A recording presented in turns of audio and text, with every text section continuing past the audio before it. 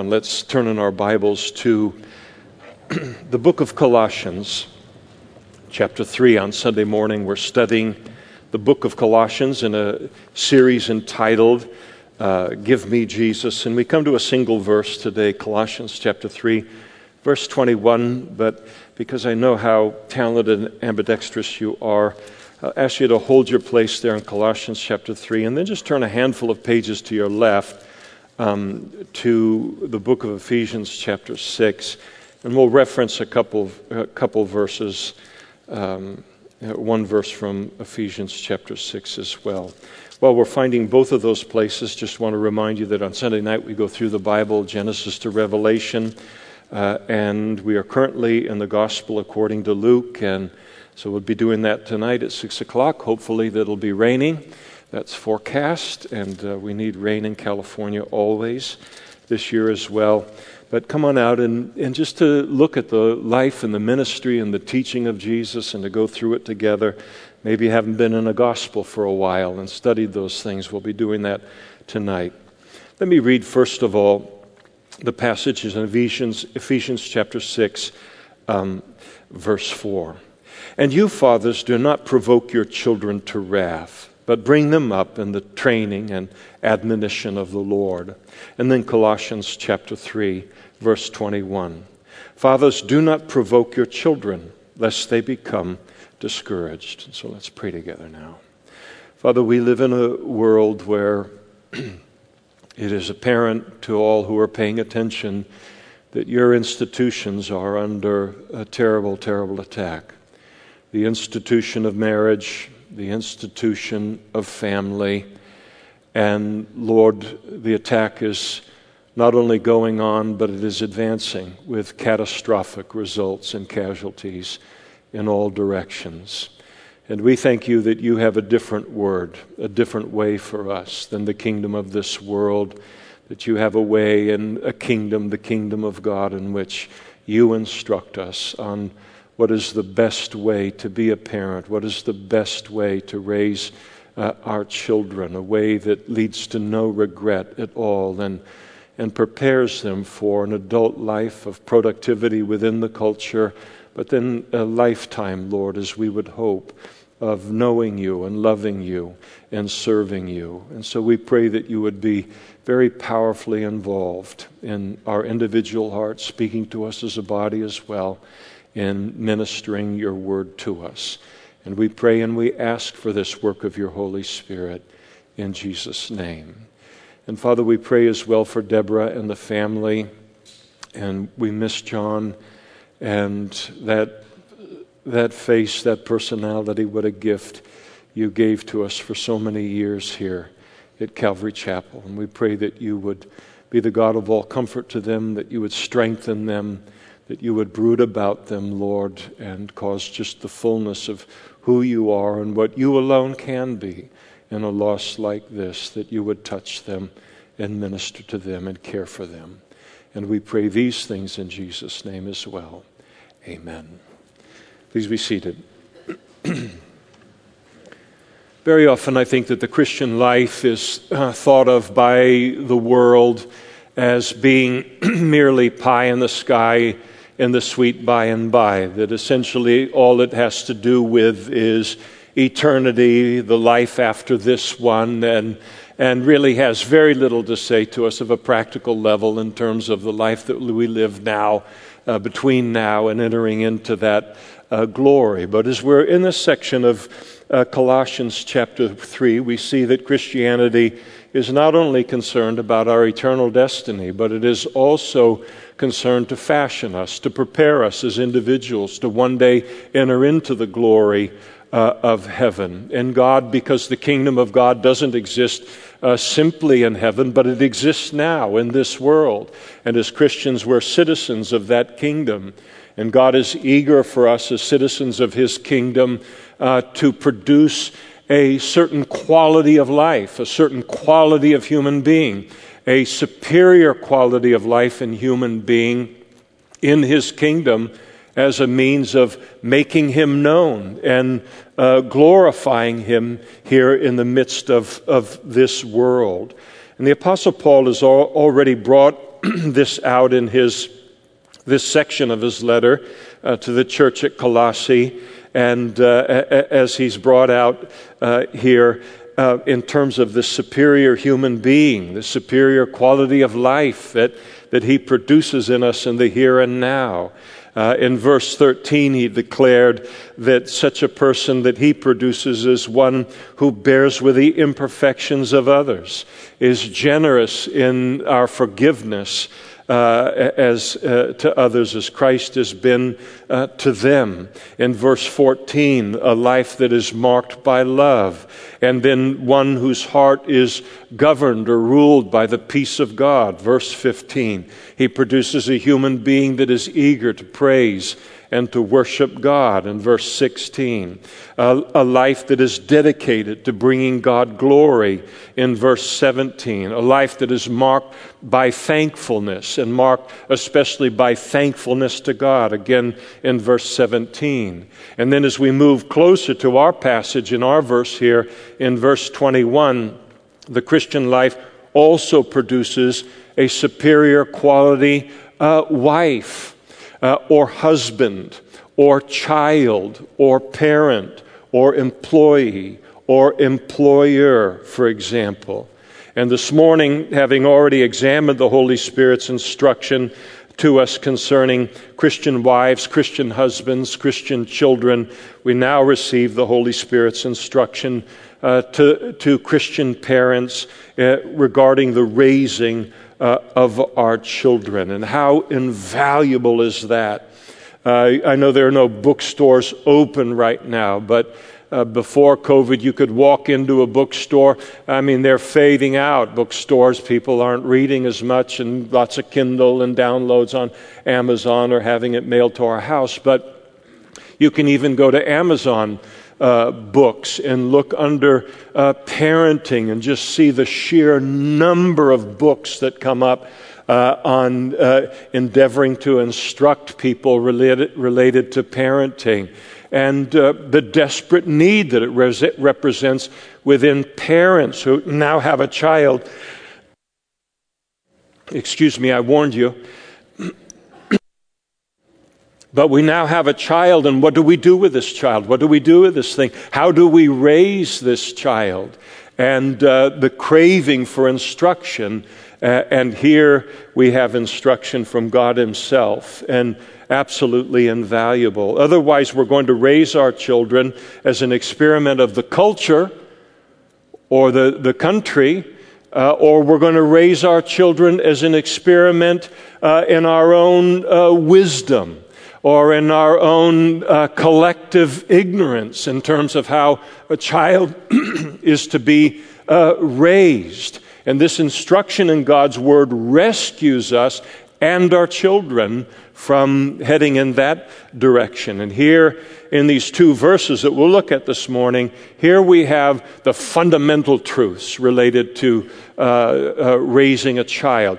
The Bible is filled with instruction on raising a child. The book of Proverbs is full of proverbs and wisdom related to that. So there's much that could be said. We could do an entire series on this, but we'll contain ourselves to what is in this verse. The fundamentals, the foundational things that never change.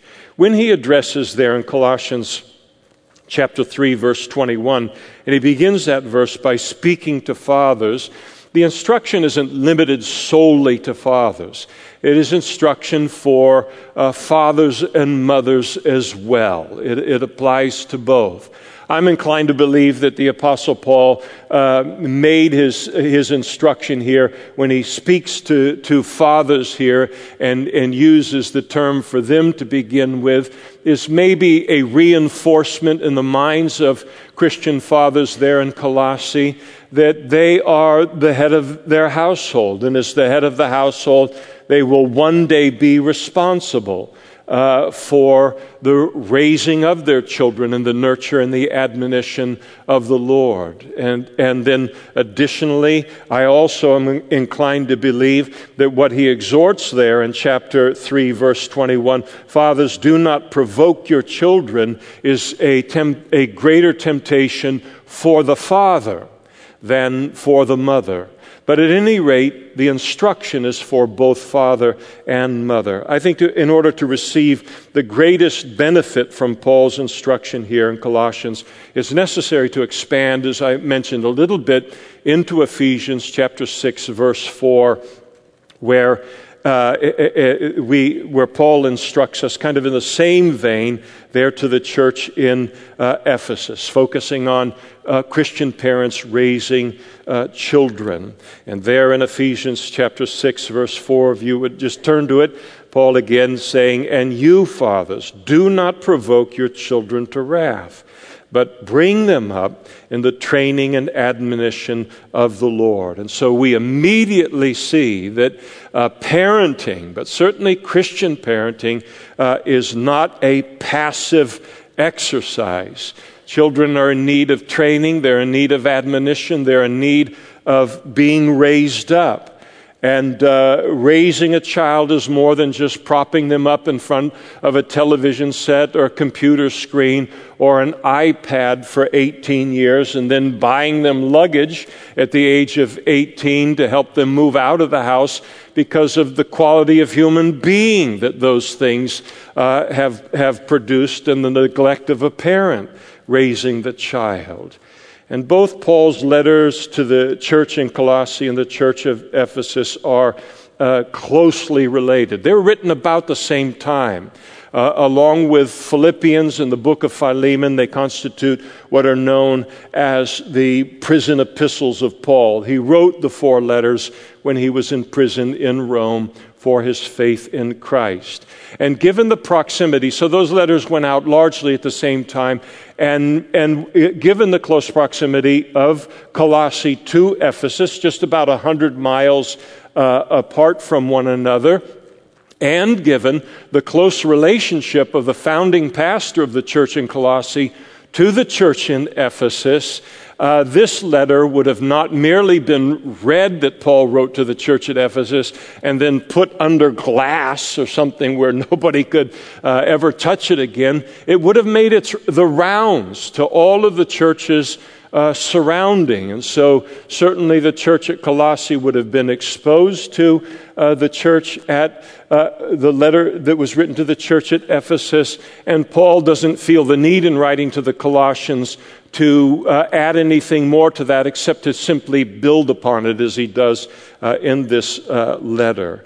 In that Ephesians passage, he tells us what the responsibilities, a parent's responsibilities are in this regard. First, a child is to be brought up, which is a massive indictment against much of what is happening today, where children are being, in larger and larger numbers, being left to simply raise themselves, and the neglect being one of the great sins of parents today.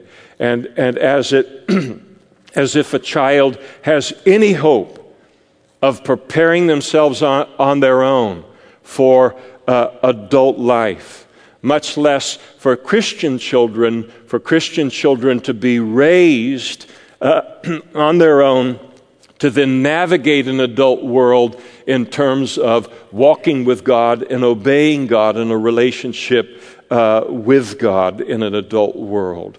Paul said to the church at Ephesus, a child is to be brought up, and the word means to rear, to raise, to bring up into maturity. And the word carries the idea of nourishment and tender care. So I like to garden, not vegetables, but I like to do yard work. I always have. There's something about planting, something the dynamic of the soil, the plant, the seasons, the whole thing. It's a marvel to me. But it's also a hard 90 out of what I do the rest of the week. It's very recreational for me, and it gives me I do a lot of thinking when I do it, and I enjoy it. Plus, I like to look out the window through the seasons of the year and see the beauty of it out there. But no garden, whether a vegetable garden or yard, none of them occur by accident. Whenever you see such a thing, something that is beautiful like that and is well tended and cared for and all, you realize an awful lot of work has been invested in that yard to produce that beautiful thing. And in the same way, children require a great deal of time and attention invested in them as well. Paul said second there, children are to be brought up in the training of the Lord. So children are to be trained. And for the simple reason that they're in need of training. And the training contains the idea of nurture, of being taught how to live a disciplined life, and then also to be disciplined, to actually be punished or to be chastised for rebellion or for wrong behavior. And in order to curb, as any parent would want to do and any child would want a parent to do, to curb the sin nature from budding into full bloom within our lives in our childhood, knowing how much harder it will be to deal with in adult life if it hasn't been dealt with in childhood, and then to nip at the bud all of the bondage that sin brings into a person's life. And then third, children are to be brought up in the admonition of the Lord. And so children are to be admonished. Why? Because they're in need of admonishment. And admonishment in the original language here, it refers to verbal instruction to discipleship, whether in the form of encouragement or whether it's in the form of praise or in the form of rebuke or in the form of correction. Children need to be talked to. Children are desperately in need of verbal instruction. The household that I was raised in, I do not remember.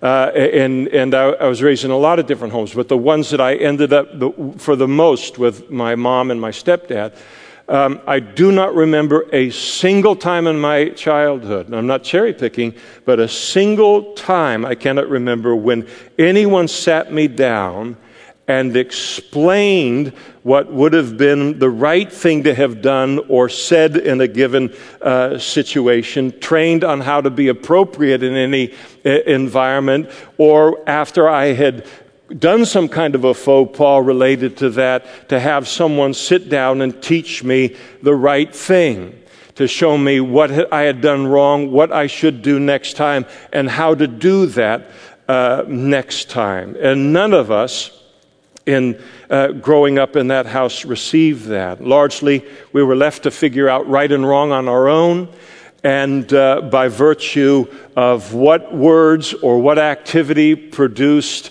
punishment and what did not. And there was plenty of punishment, but there was zero instruction, zero verbal teaching or discipleship. And all of us headed out into adult life just waiting to become a casualty of the world as a result. We were completely unprepared for the adult world when we launched out, and most of the time in unfortunate circumstances. I know that concerning myself, I would have readily responded to anyone, but certainly my parents. If someone had put an arm around my shoulder and said, "I saw what you did there," or "I heard what you did there, and let's think that through together. And here's another way to look at that," or "Here's the way you'll want to do that next time, and here's why." And I know that I crave that kind of thing and would have responded to it if I had received it at all, and certainly it would have made a very, very big difference. And so we got into a lot of trouble, us as kids, as a result. And I fear certainly that this kind of thing, this way that children are being left to themselves or being neglected in this way, is far, far greater today than ever it was in the 60s and the 70s when I was growing up as a child and as a youth. Today, it's common to see parents very frustrated with their children, very angry with their children, yelling at their children, threatening their children. But very often in those situations, you can tell as it's going on that those children have never been taught what the right thing is. And the parent thinks that the child should automatically know what they know by virtue of the fact that the parent knows it, or that the child ought to be able to understand right and wrong just by virtue of watching the parent and the parent's example. But Paul says it doesn't work that way. They're in need of nurture and they're in need of admonition. They're in need of verbal instruction in order to be prepared for adult life. Parent has to take what we know inside of our heart and mind, and then we have to transfer that wisdom, that life experience, what we know from the Bible, into their lives by virtue of communication and instruction. When you look at any skilled carpenter in the entire world, every skilled carpenter was once trained. Every skilled lawyer was once trained. Every skilled doctor was once trained. And yet, as a culture, we can recognize the necessity of it, the importance of it, in all of these kind of adult realms. And then have it be completely lost upon us that children also need to be trained and instructed in order to be prepared for adult life. It doesn't just happen on its own. And now in this verse of Paul's, the admonition follows, and there in Ephesians, the admonition follows the training, and it's for good reason. Because we will only frustrate a child if we demand of them what we have never taught them, or if we rebuke them for failing to do what we have never been clear about in terms of our expectations of them. It is one thing for a child to know what to do and why, and then to disobey. It's another thing for a child to do wrong and never have been taught that it was wrong in that area of life. And so willful disobedience requires chastisement. It requires discipline. Ignorant wrongdoing on the part of our children requires instruction and teaching. And increasingly, this kind of teaching and training and instruction on the part of parents toward the children is becoming rare. Teaching them what is right, what is wrong, but why right is right and why wrong is wrong, so that children can then grow into adult life and be prepared for handling those obstacles. Again, these things will be learned in their formative years when they're easier to learn, rather than learning them in their 20s and 30s and 40s, as myself and my brothers and sisters had to do. And we're not alone in that. And so often in our culture, all of this is being left to the schools, or it's being left to Sunday school, or it's being left to television, or left to the internet, or left to law enforcement to teach them right and wrong because we've failed to do so, or it's being left to employers and so forth. But Paul wants us to know that it is the primary responsibility of the parent, because no one is in a greater, more influential position in our children's lives than we are as parents. Paul closes that Ephesian passage there by saying that they're to be raised in the nurture and the admonition of the Lord. In other words, as Christians, we're to raise our children in the nurture and the admonition that comes from the Lord, in the Word of God, in God's commandments, in His definitions of right and wrong. And you can take any commandment of God, whether it is an affirmation or a prohibition, and to be able to sit down with a child or any human being and say, now look at the wisdom of what God says here.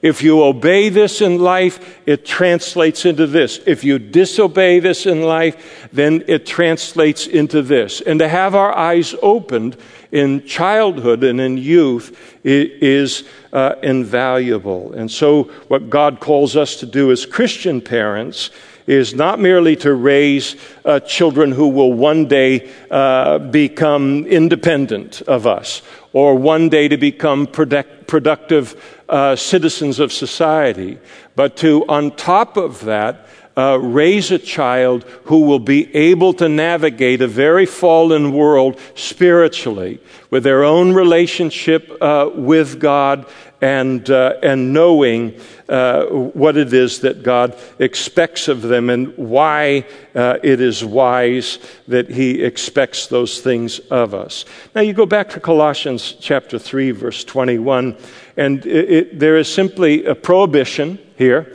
and then there is a reason for the prohibition. And the prohibition to us as parents is, do not provoke your children. And we notice a pattern now with this prohibition in this section of the book of Colossians here, as it's given to fathers, as it's given to parents. We've already seen in verse 19, some weeks ago, dealing with the role of the husband and the position of authority that he has within a Christian marriage, where the Holy Spirit exhorts husbands, love your wives and do not be bitter toward them. Here he says, fathers, do not provoke your children. He's already addressed the children a couple of verses earlier and calling on them to obey their parents. Paul has already established the authority of parents within the home. But now he gives a warning, as he did to the husbands with the wives, now with the parents related to the children, that authority that he gives is not open-ended. That it isn't that it doesn't have restraints on it or boundaries upon it. He gives that authority, but that authority is never to be used carnally, is never to be used to bully or mistreat anyone that is under our authority, even children, and never to be used selfishly to make life easier for me. It's always to be used for the good of the other person. And as a result, God continues to illustrate this in His instruction to parents. Do not provoke your children. I have given you authority, so to speak, over your children. But if you take that authority into a place where you provoke your children, then you are misusing the authority that I have given to you. And that's helpful to understand and to realize. When he says here, do not provoke your children, the word provoke is a very, very rich word in the Greek as Paul uses it here. It means to embitter a child, to exasperate a child, to make them resentful, to exasperate them to the point of anger. And here's the reminder to us as parents that children are human beings. They are real, live, living human beings who are deeply affected, more affected than we can ever know, by our treatment of them, especially our treatment of them as their parents. Now, in ancient Rome, related to all of this, and Paul wrote this letter in the context of the Roman Empire. He is instructing Christians who are living in the Roman Empire. It's timeless. It applies to us as well. But at the time that this letter was written, in the early part of the Roman Empire, fathers had the power to tell their children to do anything that the father wanted them to do, and the children were absolutely required to do it. A father had the right to work his child to death. The father had the right to sell his children into slavery, even to kill his children, and to do so at any age. And so Roman culture, as Paul writes this into that kind of a culture, very different culture from our culture, other end of the spectrum in some respects. But the Roman culture was not a culture that felt compelled in any way to exhibit respect or compassion or empathy toward children. But Paul is saying to the church there in Colossae, you are not to take that attitude from the world toward children and bring that's so prevalent around you, and bring that now into your Christian life and your Christian walk in raising the children that I bless you with. I think many of the, if not most of the Christian books that are written on parenting, they focus on the subject of disciplining a child. But that's not the only part of a parent's responsibility, as we see here. It's an important part, but it's only a part. There has to be a healthy relationship between a parent and a child, and that requires time and investment. So the relationship means something to the child in terms of providing a motivation for obedience and appreciating the relationship and not wanting to damage it with disobedience. And I think it's important, as Paul is surely putting forth here, is the importance to realize that God has tremendous compassion on both parents and children. And as I said a number of weeks ago, I think I can be wrong, but I think the single hardest thing that anyone will ever do in life is for a Christian parents to raise a child in the ways of the Lord in a Western culture. And I mean to really do it based upon what the Word of God says. And so we realize how hard what we're up against is in terms of the condition of the world. But the importance of remembering how difficult this world is for our children. I wouldn't want to be a child in this at this time in history.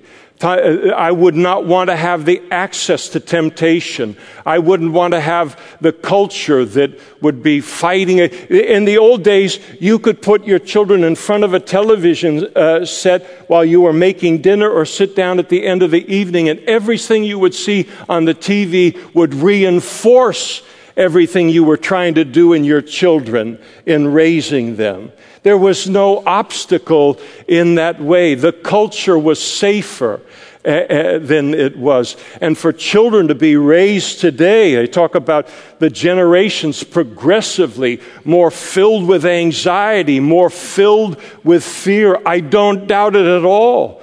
The world is a fearful place.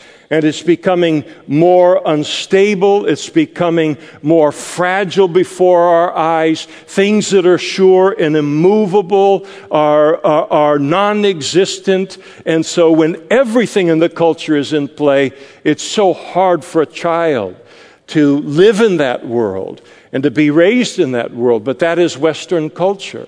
And that's where God has called us to raise our children. And so the examples, I think, of provoking, and what exactly is he talking about here as he forbids us to provoke our children. What is he talking about in terms of rubber meeting the road? And I'll just give you briefly some examples of this just to prime the pump, and then I'll leave your rich preacher-like minds to fill in all of the blanks and to expand upon them in your own minds. As we've already discussed, a sure way to provoke a child to break them in an unhealthy way and to exasperate them is to demand a certain behavior of them, but to have failed to have done the hard work of teaching them what we expect and why we expect it and how they can do that. A second cause of provoking a child is to demand of a child what they're incapable of doing yet. Our demands of our children have to be age appropriate. We cannot demand of a 4-year-old or a 6-year-old what we can demand of a 10-year-old or of a 12-year-old. It's one thing if they're capable of doing something and then they refuse to do it. It's something else entirely if they're incapable, lack of physical or mental or emotional maturity to be able to do that something. Additionally, and I think conversely here, we must not treat a 17-year-old child like a 9-year-old child. And so there has to be that guard in us as parents, and it's something we need to be aware of as Christian parents because we're going to be more prone to this than anyone else, and that is the danger of overprotection of a child. And so I don't know how, every generation is given some name, and I can't keep up with it. And they've just become too complicated. Well, no, I don't want to learn them. But I know you have a label, and there's a whatever, and I have mine, and all of that, and I know it's useful in some regard. But I remember a few years ago they were talking about these helicopter moms that. I mean, the child just couldn't even breathe, and they got a monitor all around them, but there can be comparable things right up through their teen years, and in treating them in that way. Again, what we're aiming at as parents is not simply to raise children who are going to obey us at home, but to raise children who are prepared and equipped now to live a godly life in the culture of the world all around us, that adult world, and to live obediently to God. Sometimes we can be prone to hold the reins so tight that the child isn't even given the slightest opportunity to make a mistake, the slightest opportunity to do something wrong or to fail under our roof. And there's that level of overprotectedness. And so they leave the house, let's say, when they're 18. They go out into the world. Then they fall for every temptation. They fall for every trap that's out there. And then we can comfort ourselves as parents that, well, as long as they were under my roof, they obeyed. That reflects on me. But what they do now that they've left my home is upon them. And there's an element of truth of that. For sure, there's an element of truth to that. But if they've never been given the opportunity to responsibility with our instruction, and room to make mistakes, and room to succeed or to fail, the chance to make mistakes and learn from them, then we haven't trained them for adult life at all. We certainly haven't prepared them for a lifetime of godly decision making. And so often this kind of thing can merely be raising a child as an extension of our own concern for our own reputation, rather than a concern to uppermost of preparing them for adult life. And that's going to mean allowing children to try things and to make mistakes. And of course, as they get older, especially in the teen years, they have to be treated more and more like an adult, have to be responsible too with that responsibility that's given to them. But they have to be given more and more treatment like an adult, and because that's what's coming full steam ahead in their lives, and that's where they're headed.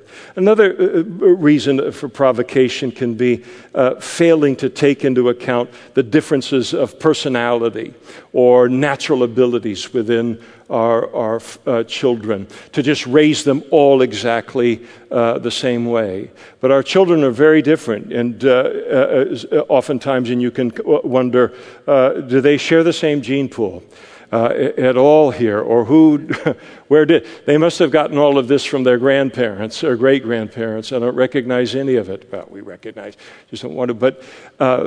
But there's this whole taking the differences into account, because they are so different. And if we are not intent on exasperating them, we will take these things into account. For instance, and I'll use the classic example, you have one child that loves sports. Not only loves sports, but has an aptitude for it. They want to play every sport that exists in the world, and may even be a star, maybe even excel at that sport. And then you have another child has no interest in sports at all. And they love the arts, they love drama, they love music, they love drawing, they love to read, they love to draw maps, they love to make models, all of these other things. And to choose which of those interests that we like, and now we're going to force what we are exclusively upon them without us taking into account their differences and their interests, recognizing that these things are from God, and to be nurtured in a different way is going to drive them to exasperation. Another thing that will exasperate a child is hypocrisy in our lives as parents. And I don't think anything will quite discourage a child as much as hypocrisy. We all have a hypocrisy filter. It's the thing we all notice faster than anything in life. We notice the person who says one thing and lives an entirely different way. Or says this is the right way to do something and then does not do it at all. And we notice the hypocrisy of it. And as fast as we are to notice hypocrisy in another person, children are on steroids. They will notice hypocrisy in an instant. One phrase you'll hear in raising any child is, "That's not fair." And usually that's not fair is because there's some kind of hypocrisy involved in the situation. As Christian parents, demanding that our children live up to a standard that we're not willing to live up to ourselves will exasperate them. Or because we must live the same life of obedience to God that we demand of them. One thing that it's imperative that a child not see is a characteristic of their home growing up is to see their parents as one thing at church and then something entirely different at home. They will not only lose respect for the parents, but they will lose respect for Christianity, which is even a greater casualty in their lives. It reinforces in their thinking that that's what Christianity is. I was raised in a Christian home, and what Christianity is you go to church and you're one thing there, and you come home and you're something else entirely. And then for a child to take that into their adult life, and sometimes into their Christian relationship with God, into their adult life. And this is so disillusioning for them, and the importance of being careful of hypocrisy. Constant harshness will exasperate our children. We must chasten them. We have to be firm with them. There's no doubt about that. But I'm talking about when that's all they get from us. Maybe one of the parents or both of the parents. It's just constant harshness. It's just unending criticism. Just constantly putting the child down. No encouragement at all. That will absolutely crush a child. And they will just look at it and say, "What's the use?" And they'll check out. And they will learn how to navigate their childhood, navigate the home, so that they can have as little contact as possible with the person that simply cannot be pleased, no matter what it is that they do. And some of us by nature, we're kind of like that. We can be prone only to notice the child's shortcomings. And we're a lot less able to notice what is commendable, what they do well, and then to consciously commend them for it. And so some of us have to stop and say, I know about myself, I spot every wrong thing they do. And I overlook all the good things that they do and are, and I need to build that up in my life and in my relationship in raising them. John Newton, we sang Amazing Grace. He was the writer of the hymn, and he's reported to have said of his father, he said, I know that my father loved me, but he did not seem to wish me to see it. There's a fair amount of that, isn't there, sometimes? Jesus, when he wrote to the 7 churches, those 7 letters in the book of Revelation, always, in 2 of the churches, he couldn't find even enough to commend them on. It was just pure correction. That was what it was. But even in the other letters, where he is going to really powerfully rebuke and pull them up for their wrongdoing, he would commend them in some way before he moved to the correction. And a spoonful of sugar does help the medicine go down. And he is a model for that in raising our children as well. I think it's important, too, to be careful of perfectionism as parents, demanding perfectionism of our children, for the simple reason that no child will ever be perfect. And it's an impossible expectation to put upon our children, and it will exasperate them, and it will drive them into resentment. Again, they'll just say, what is the use? There's no grace around here. And perfectionism, one of the dangers of being raised, if we have perfectionist tendencies in our own life as parents, is to then raise a perfectionist. And perfectionism is a cure. I mean, it's a curse, rather. It is a very real problem in the lives of people who have that. We don't want to pass that on to our children. And some children are readily susceptible to that. I remember I've mentioned it a handful of times through the years when I was in elementary school. And I forget whether it was grade 4, 5, or 6 or something like that, but I remember sitting in the back of the classroom and the row next to me and the girl, 3rd seat from the front. The teacher passed back all of the results of our tests, and she broke down sobbing in her seat. Well, I'd never seen anything like that. What could have happened from one moment to the next that would produce that kind of a reaction in her? For the first time in her life, she got a grade less than an A, and it broke her. And that's a perfectionism, that's a standard. That B was a gift to her. If it broke that kind of a standard and expectation that she put upon herself. But perfectionism will drive children, it will provoke them and exasperate them. Being inconsistent in our discipline of our children, that exasperates it. It confuses them when it's not done consistently or it's just done on a whim and on again, off again. They'll never be able to figure that out. Making promises to our children and then failing to keep them will exasperate them.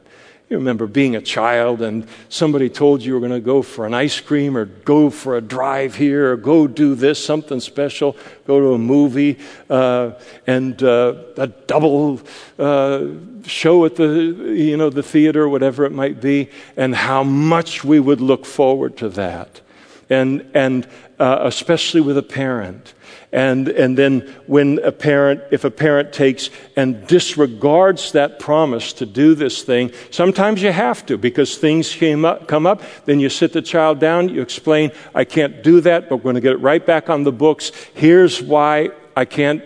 Why I have to make it a priority and all, explain it so they see that, but not to bury the promises that we make to our children in order to do 20 things around the house that we could do any other day of the week. You ever watch a child's face when a promise is broken to them? Most children won't say anything because it's just too intimidating, the factor, but you read the language of the face and you realize how dispiriting it is for them. A failure to listen to them or for what they have to say, taking that seriously can really be massively frustrating for them. And then they will simply stop talking because, again, who needs the aggravation? Favoritism is a sure way to provoke children. There was a fair amount of that among the patriarchs in the Old Testament. Remember, Joseph was given the coat. He was the favorite son of his father, and his father didn't low-key it, gave him a bright-colored coat to wear around all of the other 11 brothers to let him know that. Created significant problems for that family. And then Jacob and Esau, each of the parents chose one or the other to be a favorite. And terrible, terrible problems in the family as a result. Making our love and affection for our children conditional upon their performance is always going to be something that exasperates and frustrates them. In addition to remaining in a state of displeasure after what they've done wrong, remaining in that state of displeasure for too long.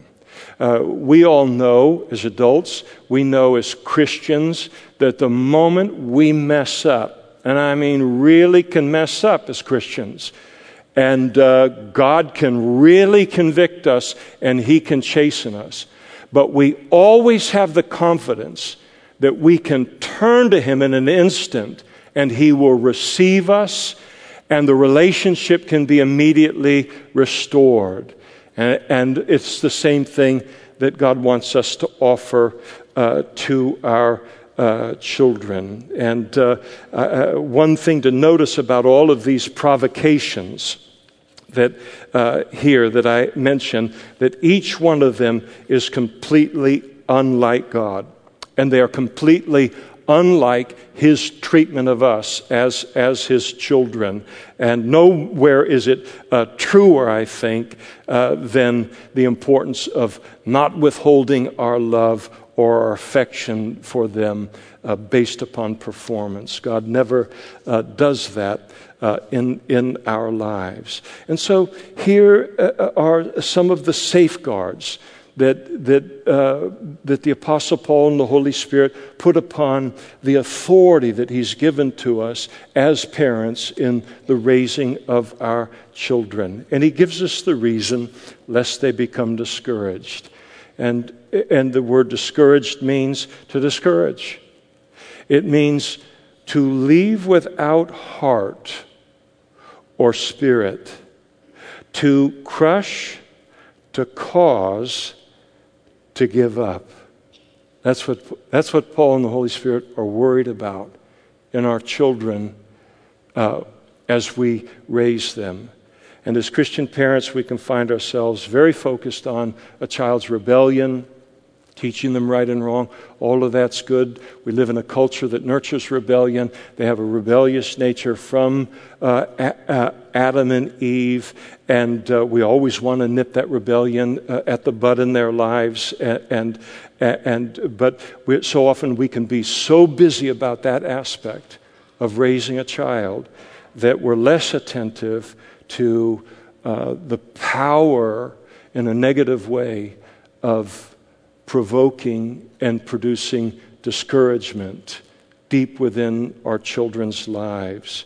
And this thing that God knows, this discouragement, is this silent killer of something important and necessary in their lives.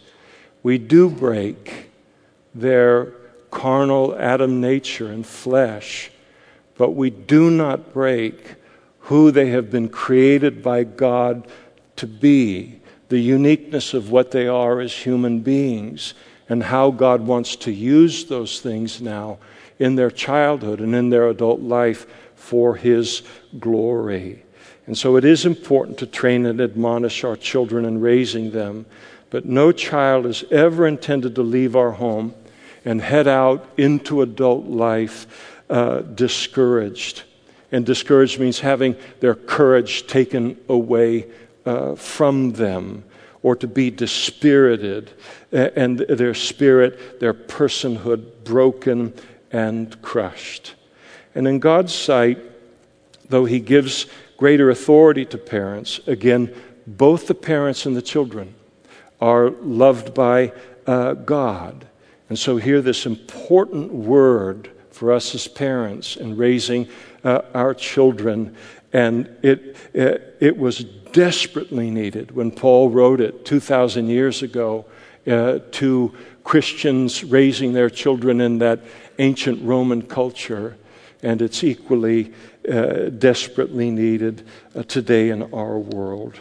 I think that so often people view Christianity's teaching in terms of child rearing as one-dimensional. It's all spare the rod and spoil the child, and that's all the Bible has to say about them. Just whack them as often as necessary.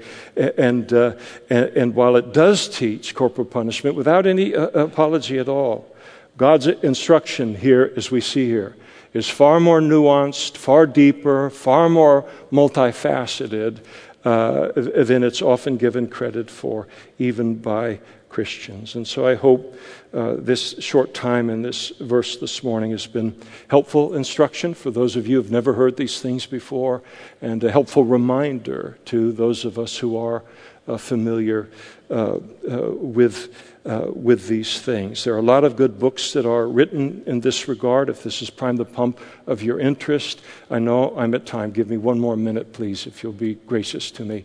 When Karen and I first became Christian, we had one daughter born and another daughter on the way. And the one daughter who was born was a very strong-willed child. It was a war in the house. And we hadn't raised her in the Lord. We were doing the best we could with what we did. Then we became Christians. And the first few books that we purchased and bought were on the subject of Christian parenting, how to raise a child. This was our great urgent need. And that may be the case for you as well.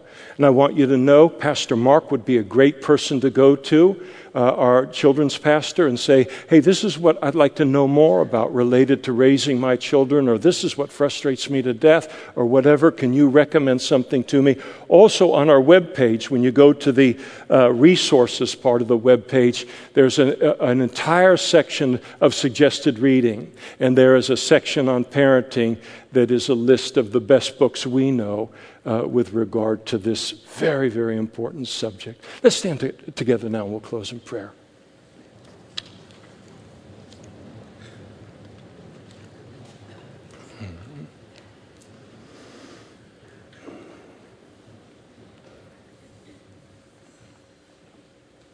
Father, we embrace the responsibility that you have given us to raise our children, your children, in the nurture and the admonition of the Lord.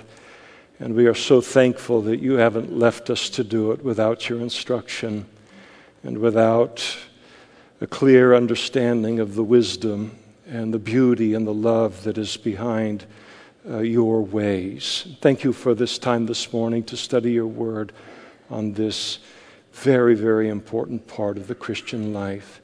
And I pray and we pray that you would make it a great encouragement within our hearts, and to make us aware of what we need to be aware of, where we've dropped our guard, Lord, or we never knew we were supposed to do that, or to affirm where these things are in place. Lord, we are humbled by the responsibility of raising another eternal human being. And again, thank you for your wisdom in how to do that in these children that we love so much and care for so much. And we thank you in Jesus' name. Amen.